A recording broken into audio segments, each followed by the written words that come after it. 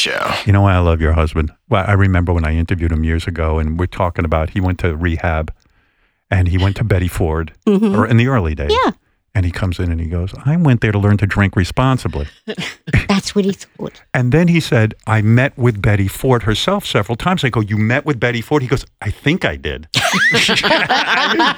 guy is endlessly funny. Goodness. So funny. One of the times he thought it was Betty Ford, it was Elizabeth Taylor. Was it really? My Yeah. goodness. So he said to her, hey, hello, Hello. Mrs. First Lady, Yes. blah, blah, blah. Yeah, and it's Elizabeth Taylor. Okay. That's She why was I there. love him. She was there doing a speech because she'd been there.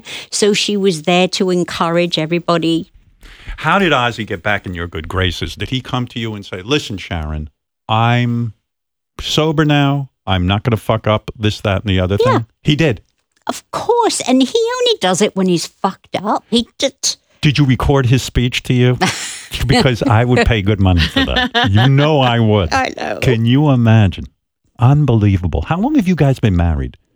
36 years. 36 Yeah, years. but we've known each other 42.